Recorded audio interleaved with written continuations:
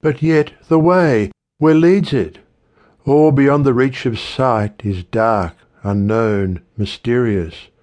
What avails the strenuous ascent, if some precipice the daring climber claim, or loosened rock dash him to death, or cold and hunger make ravage upon his strength?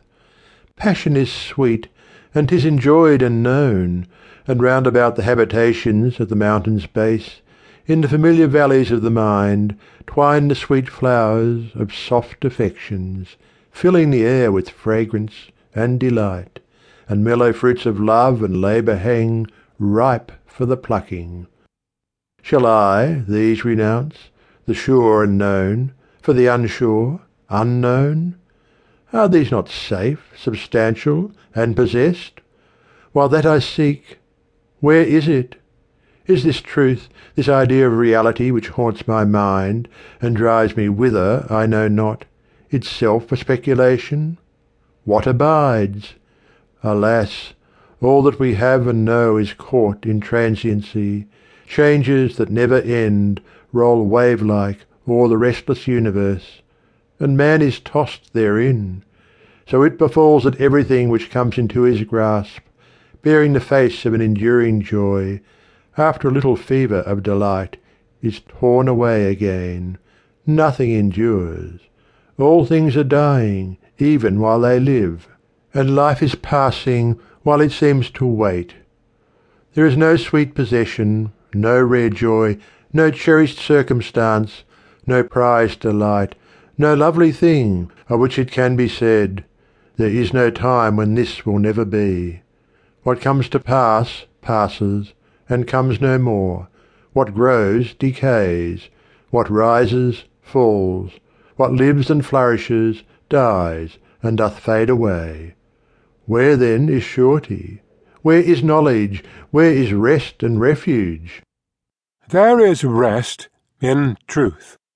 Is there no rest in death? There is no rest in death. No rest in death, nor life? No rest in death nor life. Yet, or in death or life, where truth is, there is rest.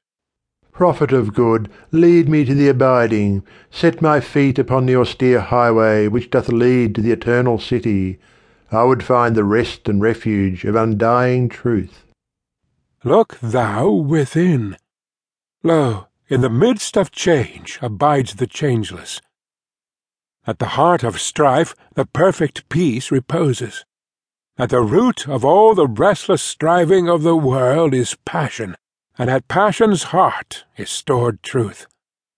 Yea, the law of laws is in thy mind, and written on the tablet of thy heart are its eternal edicts. Subjugate thy passions, and the truth will be revealed. For whoso follows passion findeth pain, but whoso conquers passion findeth peace. Not to be subject unto passion, but to subject passion. Is this then the way? Thou hast well said.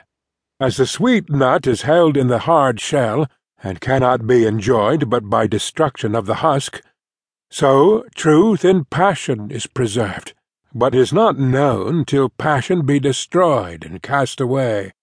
He who preserveth passion, dreading loss of sweetness and enjoyment, cannot know the bliss of truth, nor find where wisdom is.